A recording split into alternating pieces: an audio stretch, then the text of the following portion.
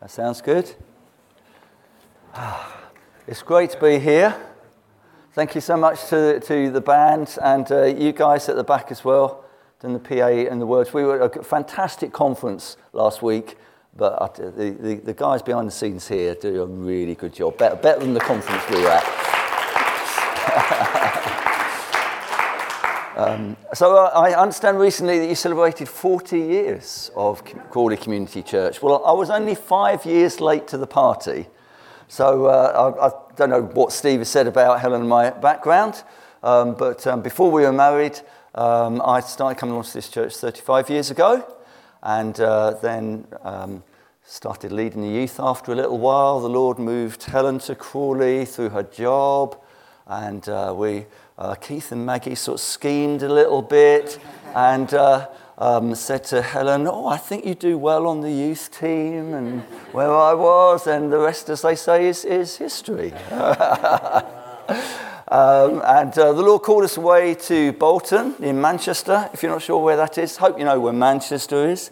That was 1994. We thought, well, we'll maybe be there for 5 to 10 years, and we're still there. We're still there, 24 years on, until the Lord calls us somewhere else, really. So home is where God wants you to be until he says it's time to move home. That's the way that we see things. That's the way I think the Bible teaches things.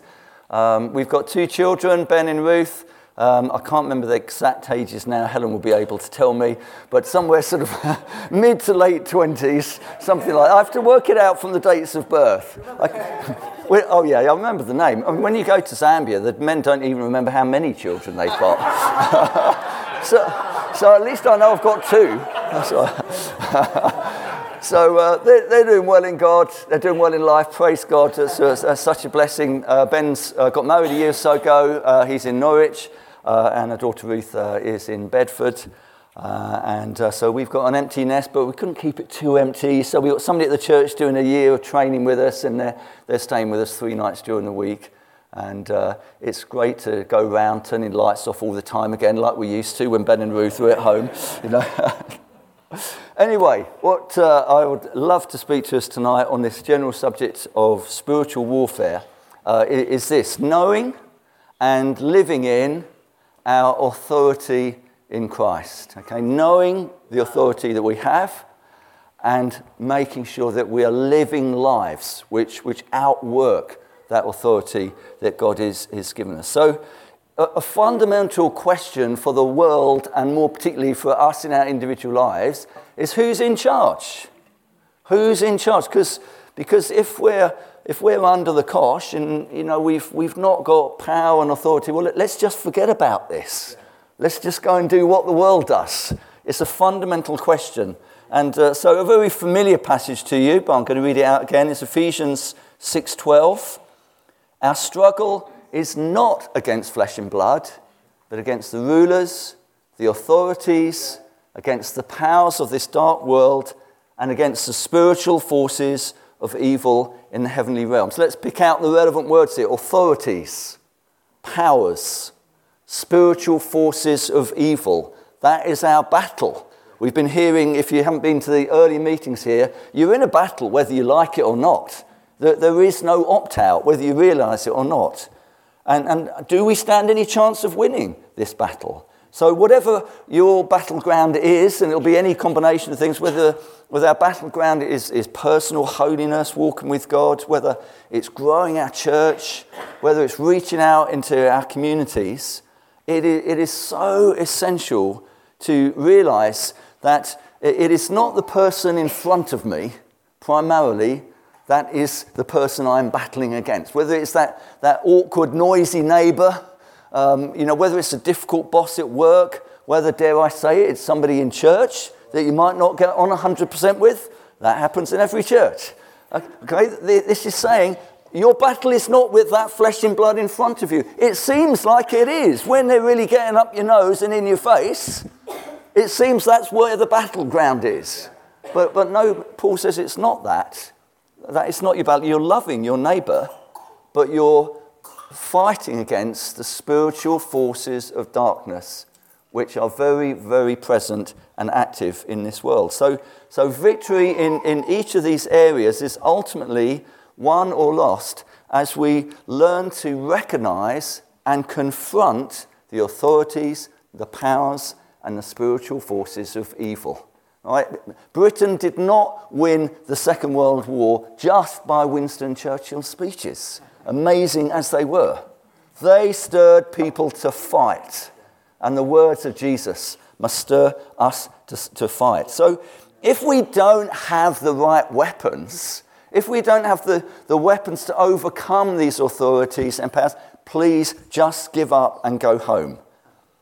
But we need to know, of course, that we do, in fact, possess a greater authority than any of these things that the Bible talks about. And we need to know that we have those weapons, and we need to know how to effectively use the authority that we have. It must not just be theory. We've got to know, what does that look like in day-to-day life? So what I want to propose to you is that reigning, i.e. being in charge, is the Christian norm. That is the normal Christian life. Romans 5 says this. I'm going to read verse 17 and then jump to verse 20. If by the trespass of one man, talking about Adam, death reigned. Okay, so here's this authority language again. If by the trespass of one man, death was in charge, death reigned through that one man, how much more, that's a lovely phrase that keeps coming up in the Bible, how much more will those who receive God's abundant provision of grace and of the gift of righteousness, that's us, how much more will we reign in life through the one man, Jesus Christ? On to verse 20. Where sin increased, grace increased all the more, so that just as before sin reigned in death, now is sin still reigning in death? No, it's not. So that grace might reign through righteousness to bring eternal life through Jesus Christ our Lord. Okay, reigning is talking about being in charge, being over things, being and having the ability to subdue hostile forces, the forces that are hostile to you. God is giving it to you to subdue those hostile forces and to reign. So before Jesus, sin and death were running things. After Jesus, now, for you, for me, grace and righteousness are in charge. We are in Christ. Therefore, reigning in life is the new and expected norm. And this isn't just that we throw off our bad life from the past. We throw off those bad habits that still linger on in our thoughts, our feelings, our action. You know, Hebrews 12 talks about running the race, throwing off the sin that so easily entangles. It is that, but please, that is not the sum total of your Christian life. This is the Christian life, that you run the race. Or with that wonderful imagery of the record that was getting stuck, it's that God places tune through you. Another way of putting it is Ephesians 10. We are his workmanship, created in Christ Jesus for good works, which God prepared beforehand that we should walk in them. All right? God has got a design for you. God has got a destiny, a purpose for you. We are his workmanship. That could be translated like poem or handiwork. You are beautifully and wonderfully made. The word of God tells us, for a purpose, to play God's tune. This is why we need to know that we're in charge, so that we can get on individually and corporately with what God wants us to do, with our destiny, the destiny for this church. You can reign. God has given you everything you need to reign. Now, the reality is, very often, if you're anything like me, I do not always have this perspective. I don't always have that mindset. I don't always feel like I'm reigning.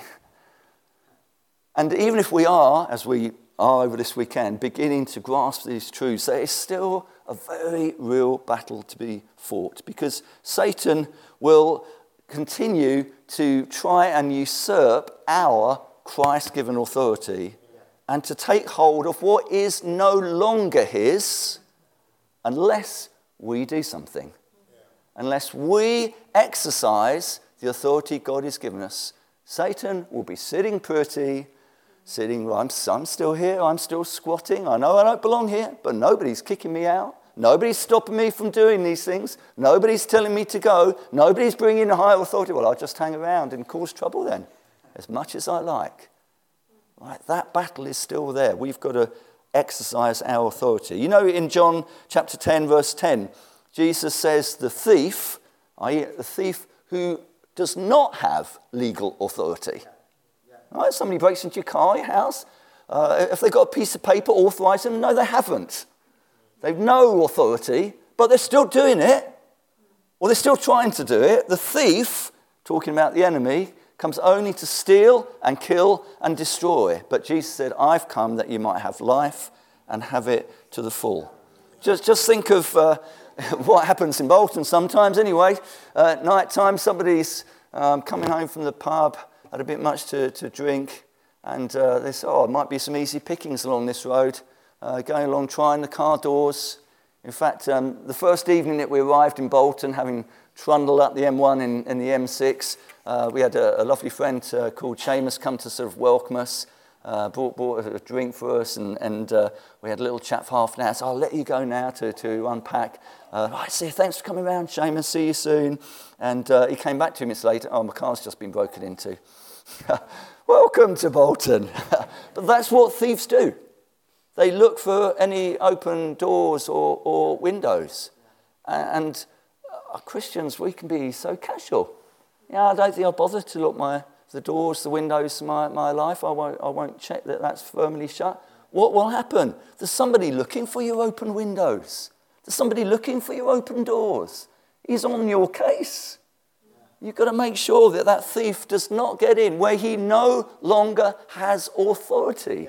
He doesn't have that authority, but he will still try unless you tell him to get lost, unless you exercise your higher authority.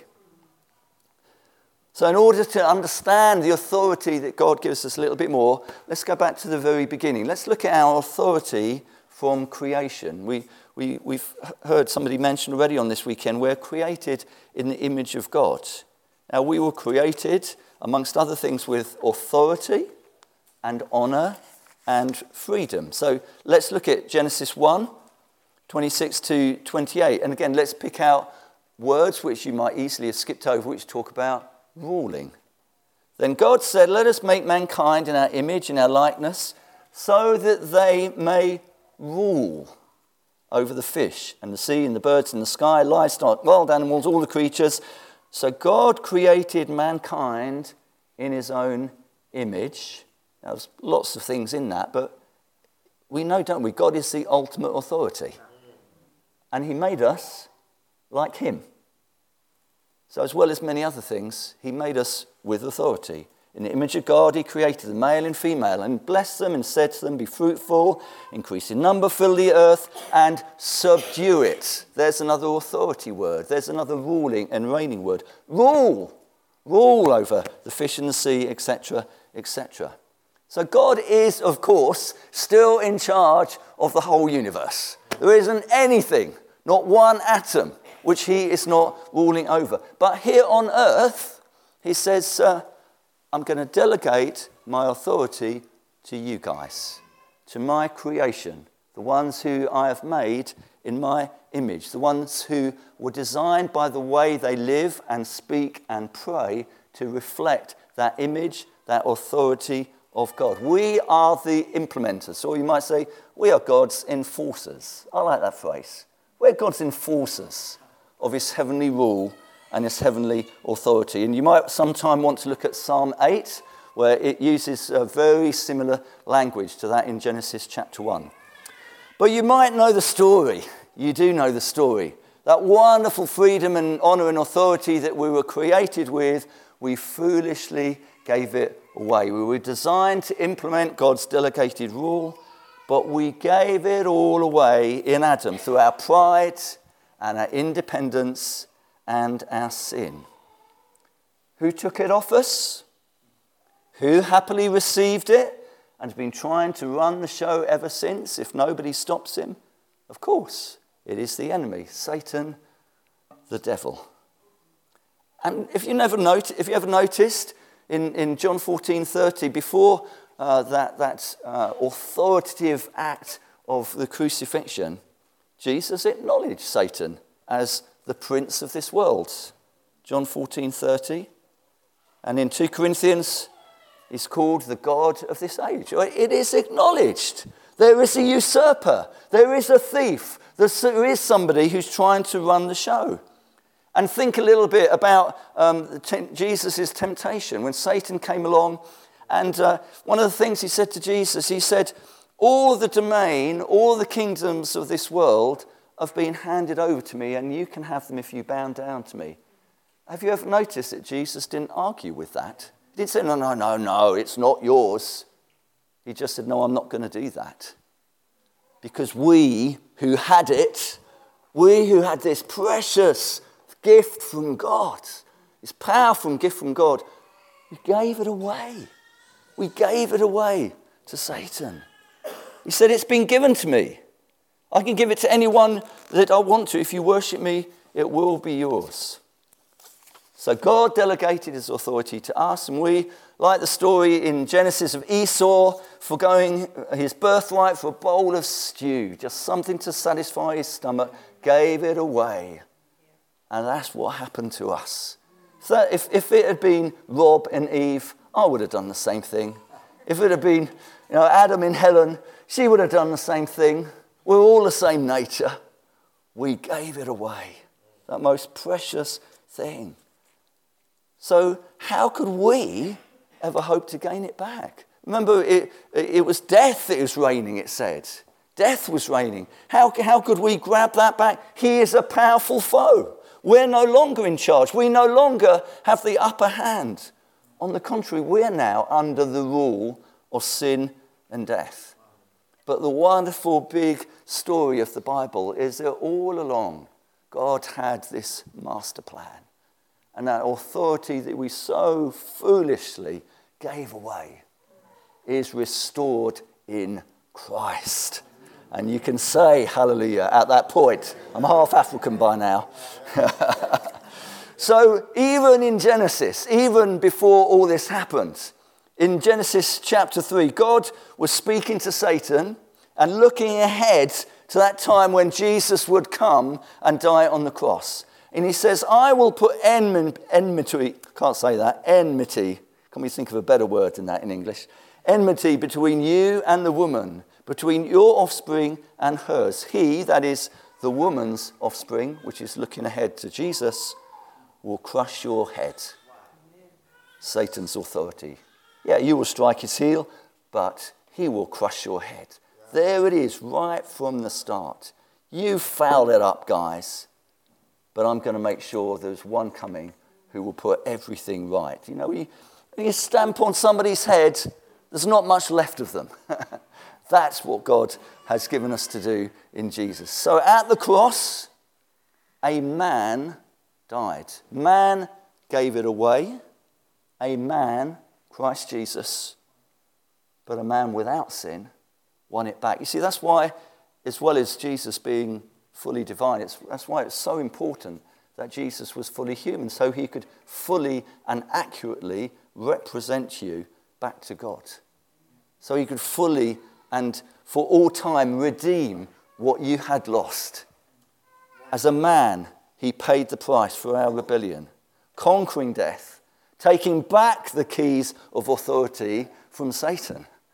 See, Jesus is not this picture that we see in Catholic images, dying on the cross now. That was very real, but that is not where Jesus is now. That is not the picture that Bible paints for us. You know that. What picture do we see now? For example, Revelation 1:18. I am the living one. I was dead, and now, look, I'm alive forever and ever. And here's another word of authority.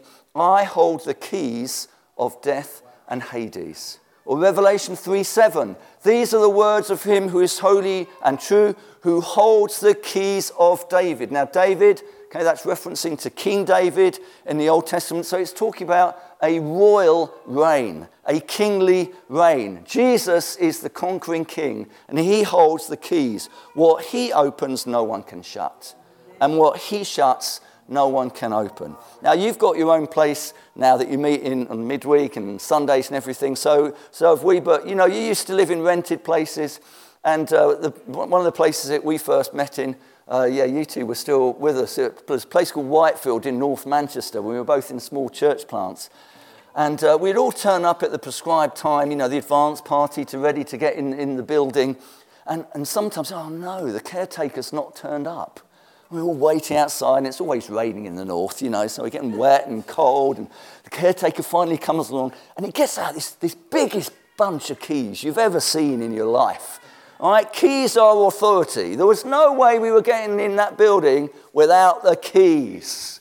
Keys are indicative of authority. That's why Jesus talks about keys. He says, look, I've got the keys.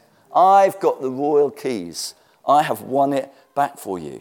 And therefore, we, made in his image, made like him, we have the right in Jesus to regain our authority and to live in it and walk in it once more, because Jesus won it back on the cross. We've had reference already to Colossians 2, verse 13 to 15, just abbreviated. I think it's just the first verse I've got here. Having disarmed the powers and authorities, he made a public spectacle of them, triumphing over them by the cross. He has disarmed them.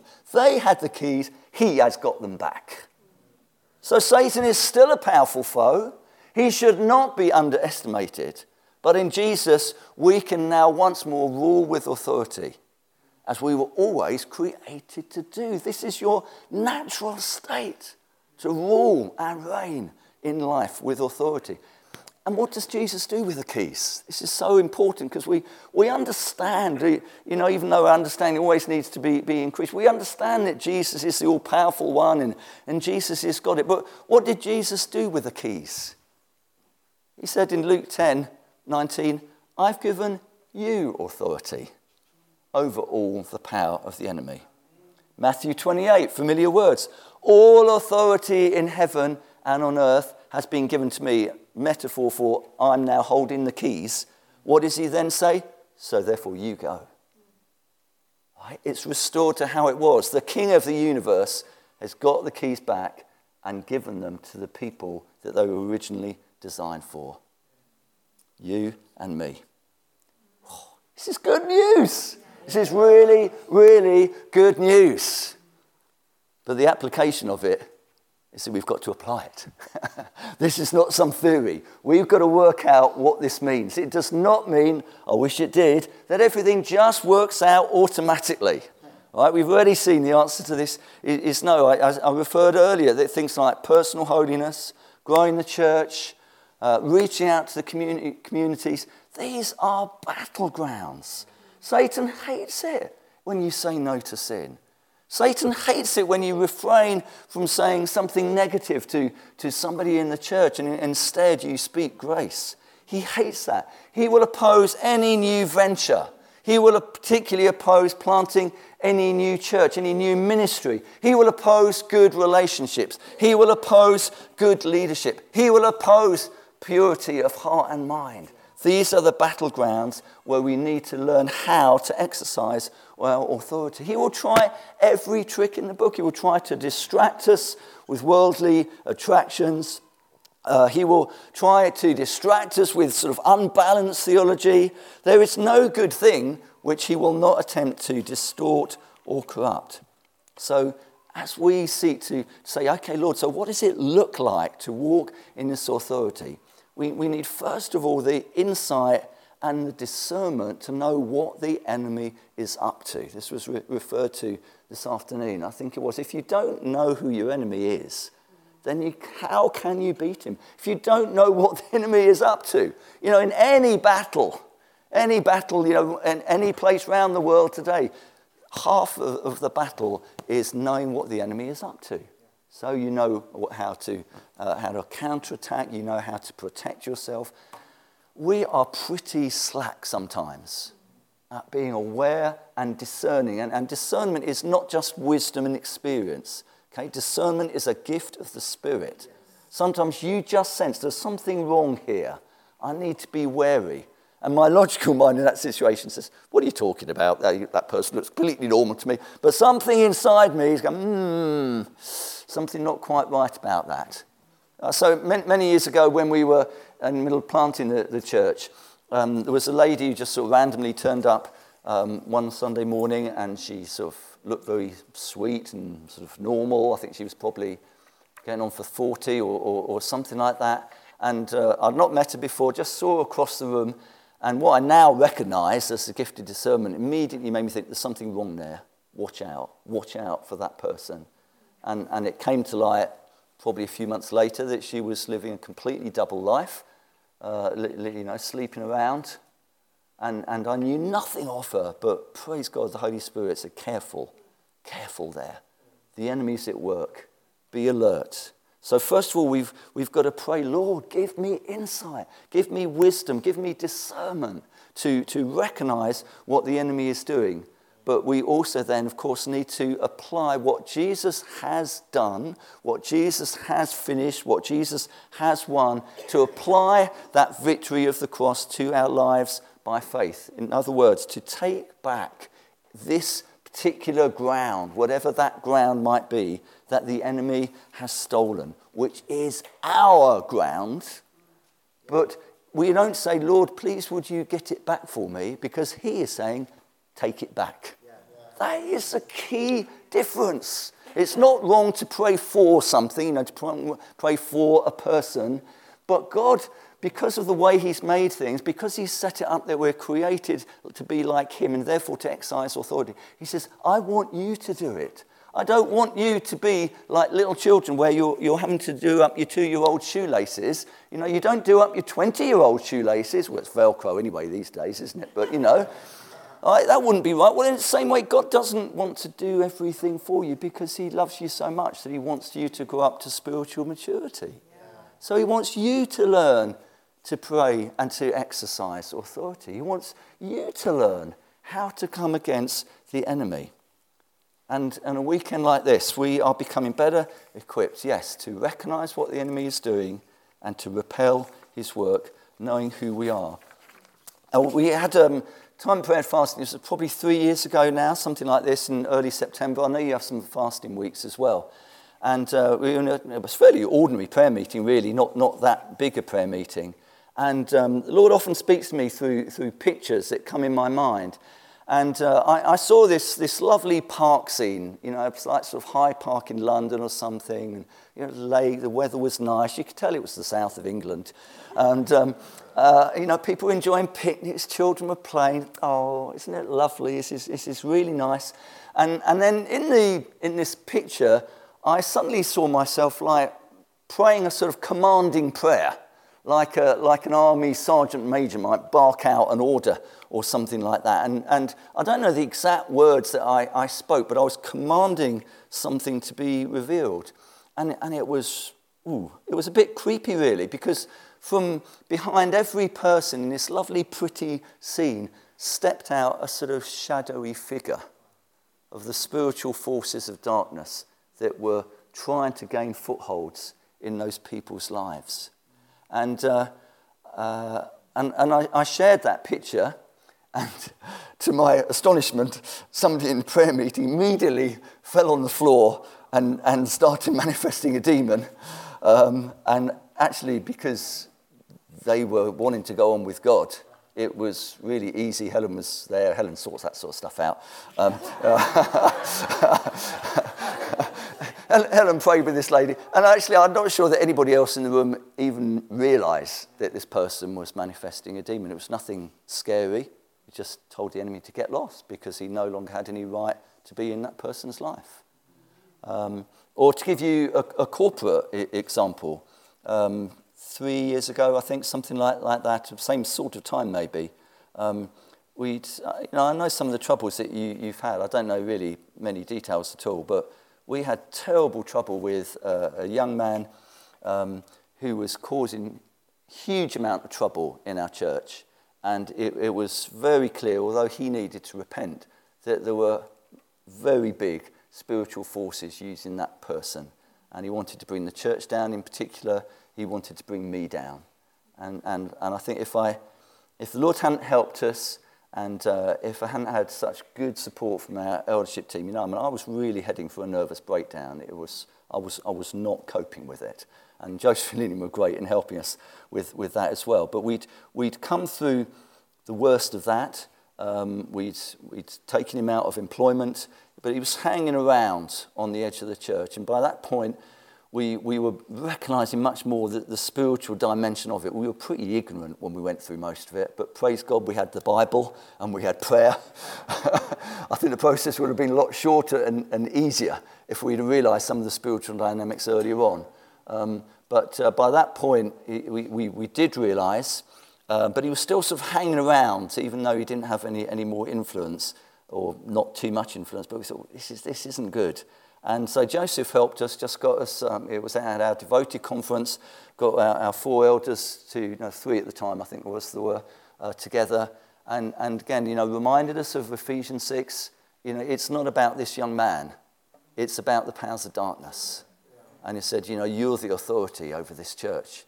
You must no longer allow this spirit to be operating in your church. And we just prayed very simple but faith-filled prayers, commanding that evil influence to leave us and saying, no, this belongs to God, this church, and we are going to look after and rule over this church as God wants us to. And we didn't know what would happen. In our case, 2 weeks later, this young man, left not just the church, but left the town. And I'm absolutely convinced that was an answer to prayer. Totally convinced. So whether it's something individual, whether it's something in your family, whether it's something in the church, even our town sometimes, our communities, we've got to take that ground. We've got to exercise our authority in order to take back the particular situations or particular relationships which the enemy has been squatting in. Now, got a little bit more to say. I want to talk about what the Bible calls about strongholds, because this is often what these battlegrounds look like. So I would describe what the Bible means as a stronghold is this: any pattern of thoughts or feelings or behaviour where the rule of Christ has not yet been properly applied, or areas of our lives, our relationships, or our church where the enemy is still squatting and needs to be evicted. So he's sitting there in his nice little castle, in his nice little stronghold. All right, I'm here until somebody gets rid of me. That's his approach. And it's any pattern of thoughts or feelings or behaviour. So what does 2 Corinthians 10 tell us about strongholds? The weapons we fight are not the weapons of the world we fight with. On the contrary, these weapons have divine power to demolish strongholds. It doesn't even say attack the strongholds, make a little dent. Demolish strongholds.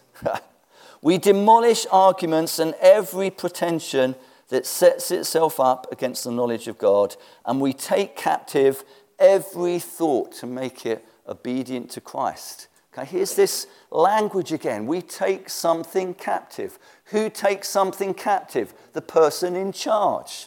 The person with the greater authority and power. We are in charge. We have authority. God says to us, go and take that captive. You have the authority to do that. So we probably all unwittingly, sometimes knowingly, brought strongholds with us into the Christian life when we were born again. And in my opinion, this can be any combination of a number of things. It could be some physical ailment. It could be some mental thing, a pattern of thinking. It could be an emotional thing that we could be sort of trapped in a certain way of responding. So, for example, somebody who has experienced rejection very, very frequently will behave in such a way that other people will continue to reject them. There's a pattern, there's a stronghold, there's a way of acting and responding. So it could be physical, mental, emotional. It could be a spiritual thing. It could be, for example, a defective worldview that we just see the world in a certain way, which is not the biblical way of looking at it. It could be habitual thought patterns, habitual emotional reactions that actually, we've just thought, well, that's me. That's the way I am. And if you heard some of Helen's testimony last night, you'll hear a briefer version of it Sunday morning. When God demolished some strongholds in her life, she was saying to me things like, is it normal to feel like this? Because for the rest of my life, I felt something else. And suddenly I'm feeling different and I'm trying to make sense of it. Okay, so there was a stronghold in her.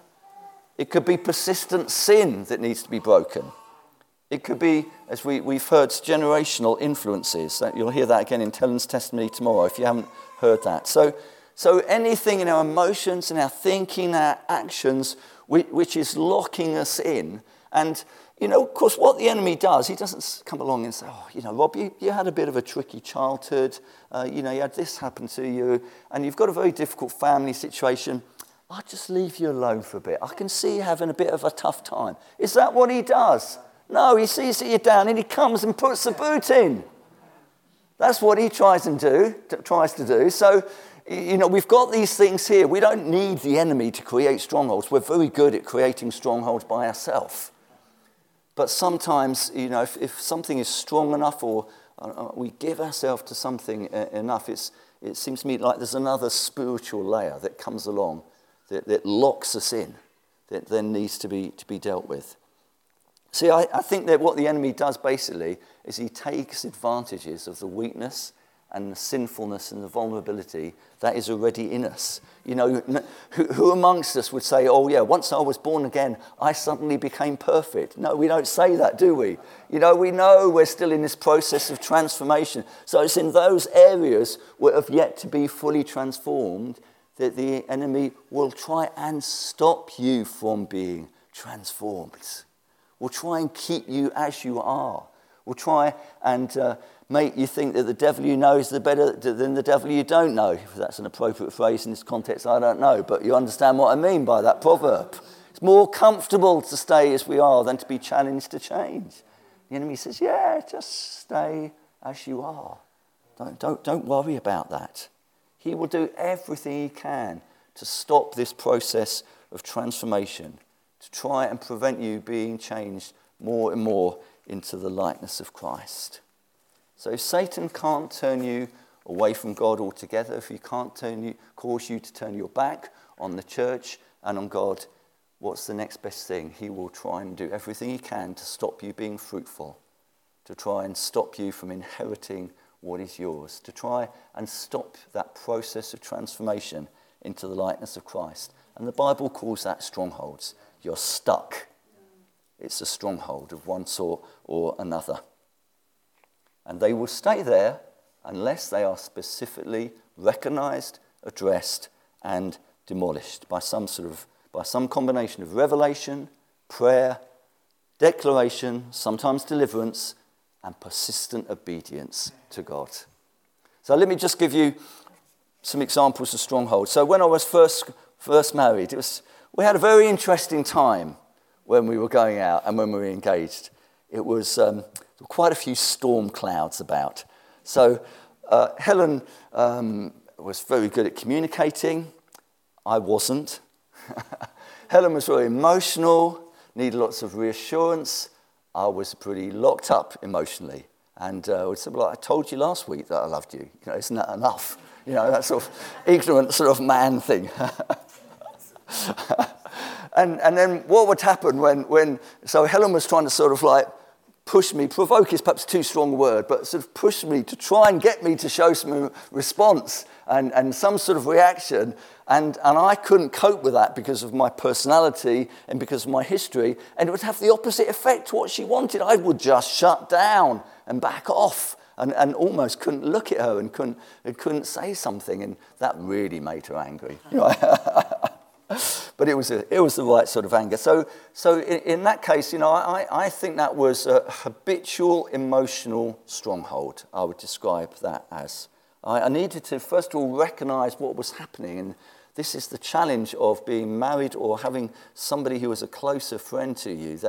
They can help you to see yourself in a more accurate light. So I needed to see the root of this. I prayed through, and I realised that I'd had a history of different people in my family and actually in my workplace as well of sort of dominating, sort of over-emotional people that I just wasn't very equipped to handle, or maybe my parents hadn't taught me to handle that very well, and I just shut down because that was the only way that I could handle it. And I had to learn a new way of thinking. I had to learn a new way of feeling. If I was serious about this marriage, this was on our honeymoon. We went to Malta on the honeymoon, and then this year we were celebrating 30 years, and we decided to go back to Malta for the first time, and it was a lot happier the second time round, wasn't it? But that stronghold had to be demolished. Okay, so that was a combination of my personality and my upbringing and my present circumstances. It was in the emotional realm, but it was not enabling. It was preventing me from loving Helen as he needed to be loved. It needed to be demolished. If I could talk just a little bit what Helen said in her testimony about Helen had extraordinary fears. We all have fears, don't worry. But Helen had a fairly extreme upbringing, and there was definitely on top of like natural human emotions, like an additional demonic chain coming down through her family, which despite her persistence walking with God, she's been faithful walking with God, doing the things that we must do, feeding off the word of God, praying, etc., etc. But as she put it herself, 2 steps forward, 1 step back, she just needed setting free. She still needed to keep with feeding on God, but she needed setting free. Human discipline and human effort in that particular situation was not enough. Or very similar to the situation that we had in our church with this young man that I described. We were shared a bit of our testimony, and we were invited to a church up in Cumbria, an hour or so away from where we live, where they'd had a much, much more serious situation of the same nature. And these leaders and their wives, the key people in the church, the way I would describe it, they just felt under the cosh. They felt battered. They felt battered by everything that had happened, emotionally battered. And they'd handle things in a godly manner. But, there was something where they needed to take a corporate stand, rather like we had done a few years earlier with our own eldership team. And stand and declare against the spiritual authorities which were trying to keep that church in a state of bleeding and bruising. And they needed to take, in their case, practical steps to re-establish godly, accountable, servant-hearted leadership. They needed to take steps to get rid of the evil that was in the church, that Satan had been behind, and they needed to take steps to re-establish a godly model of leadership. And actually, I've been waiting for a point to share this picture, and I think I should share it now, that when we first arrived on Friday in the worship time, I felt the Lord draw to me the story of the Good Samaritan. But a particular bit of that story. So this is when Jesus told his parable. This is not the point that he was making. This is a particular extract that I'm giving a prophetic application to. And what I felt the Lord saying was that to look at this aspect of the story where this man was robbed. This innocent man, about his business, going on his journey, doing good, was robbed by people who had no right to beat him up and no right to steal his clothes and his belongings. But that's what happened to him. And he was left bleeding and dying in the gutter. And somebody came along and nursed him back to health. It says in the story that he put oil and wine on his wounds. So those would have been like antiseptic things in those days. So medicine, if you like, was administered to the wounds, and the person took care of him.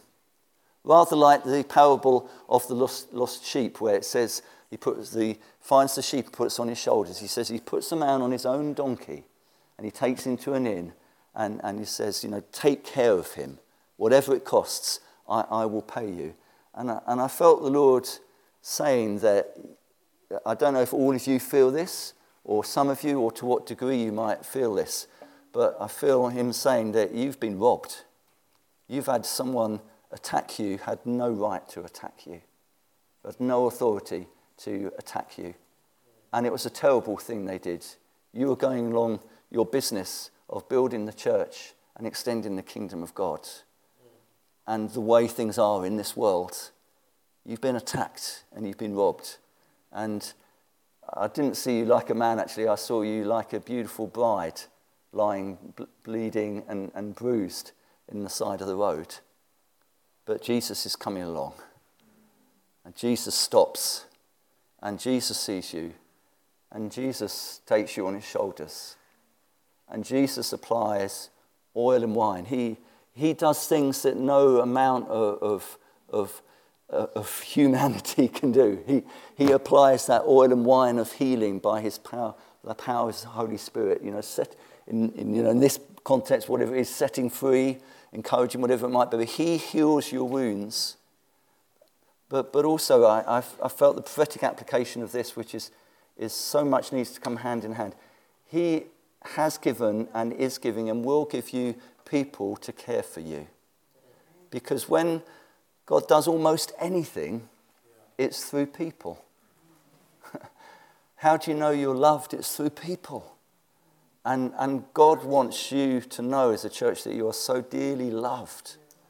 And he wants to give you people who will love you and who will give themselves to you to heal you and to restore you so that you can get back on your donkey, so that you can get back on your journey, so that you can do everything that the Lord has called you to do. And I just got to pray at this point. Lord, I just speak that, Lord God, your wonderful compassion and love. I thank you, Jesus, you have stopped here at Crawley Community Church. You have seen the bruising. You understand the hurt. You feel compassion, Lord. And Lord, I speak that Holy Spirit healing into minds, into bodies, into emotions, into relationships, Lord God. Lord, where there's been a breakdown of trust, or where there's been a loss of hope. Oh God, we pray, pour in your oil and your wine to heal, Lord God, to restore. And I pray, Lord God, keep giving wonderful people, Lord God, whether it's in their New Ground family or wherever it might be from, Lord God, people who can come and love this lovely people and just tell them, you're doing all right. God is still with you. God is still for you. God is caring for you. God will help you to get on your journey. He knows what this robber has done, but he is undoing the work of the enemy and he is restoring you. Oh, Holy Spirit, would you just minister that to people now, Lord God? Minister to that, Lord God. I just encourage you if just in whatever way you feel you might need some restoration, just to receive that from the Lord now. Just to receive that. He is with you. He loves you deeply. He loves you dearly. Oh, Jesus, set them back on their journey, Lord. Set them back on their journey. Amen. Amen. Okay, let me just finish off. So where have we got to? Jesus has won back this authority for us. We're understanding more the battle. We're discerning things. We're learning how to exercise the weapons that he has given us to demolish strongholds. We're evicting the enemy who has been squatting with no right to be there. He will not go meekly. You need to know that. He's going to challenge it. He's going to see if you mean it. You've got to persist. Plenty of parables about persisting in prayer, for example. Right? Ask, seek, knock. Jesus talking about it. The tense says, keep on asking, keep on seeking, keep on knocking. He will challenge your progress. He will say to you, no, nothing's going to change. Yeah, look at that, what just happened again. Ugh, no hope. He will challenge your thinking. He will challenge your actions. You've got to stand firm. You've got to keep going. I mean, personally, with things that I personally battle with, I make sure I learn off by heart scriptures that are the medicine for me in that situation. And I'll go out for a walk and I will shout them out loud when hopefully nobody is listening to me. And I'll declare them to the heavens and declare them to myself. We've got to be serious about this. So circumstances might not immediately change, but when we know we've got the keys, really everything has changed. Everything has changed. So we can say, no, I will not believe this lie the enemy is saying to me.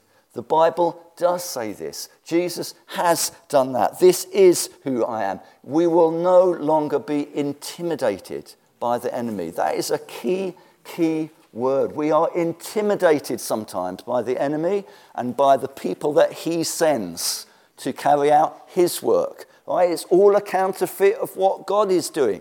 God is in charge and he sends us to carry out his work. Well, that's what the enemy tries to copy. He tries to spoil it and disrupt it, and he sends his agents to try and carry out his work. But we know we've got the keys. And we need not and we must not any longer be intimidated. We must exercise our God-given authority to bring peace and order. This is what Jesus said. This is what I'm going to close with. I will give you the keys of the kingdom. Whatever you bind on earth will be bound in heaven. Whatever you loose on earth will be loosed in heaven. And there's very similar words in Matthew 18 where the context there is prayer and church discipline. When you agree, it will be done for you. Because you are God's agents. You are God's enforcers. You are carrying out, you are exercising his rule and reign on this earth. So that you can run the race. So that God can play his tune through you. So that you can go on your God-given journey again. This is our calling. This is our privilege. Right, let us rise up and stir ourselves and stir one another to be all that God has created us to be. There is no better way to live. Should we stand? I'm going to need a bit of help from you guys now.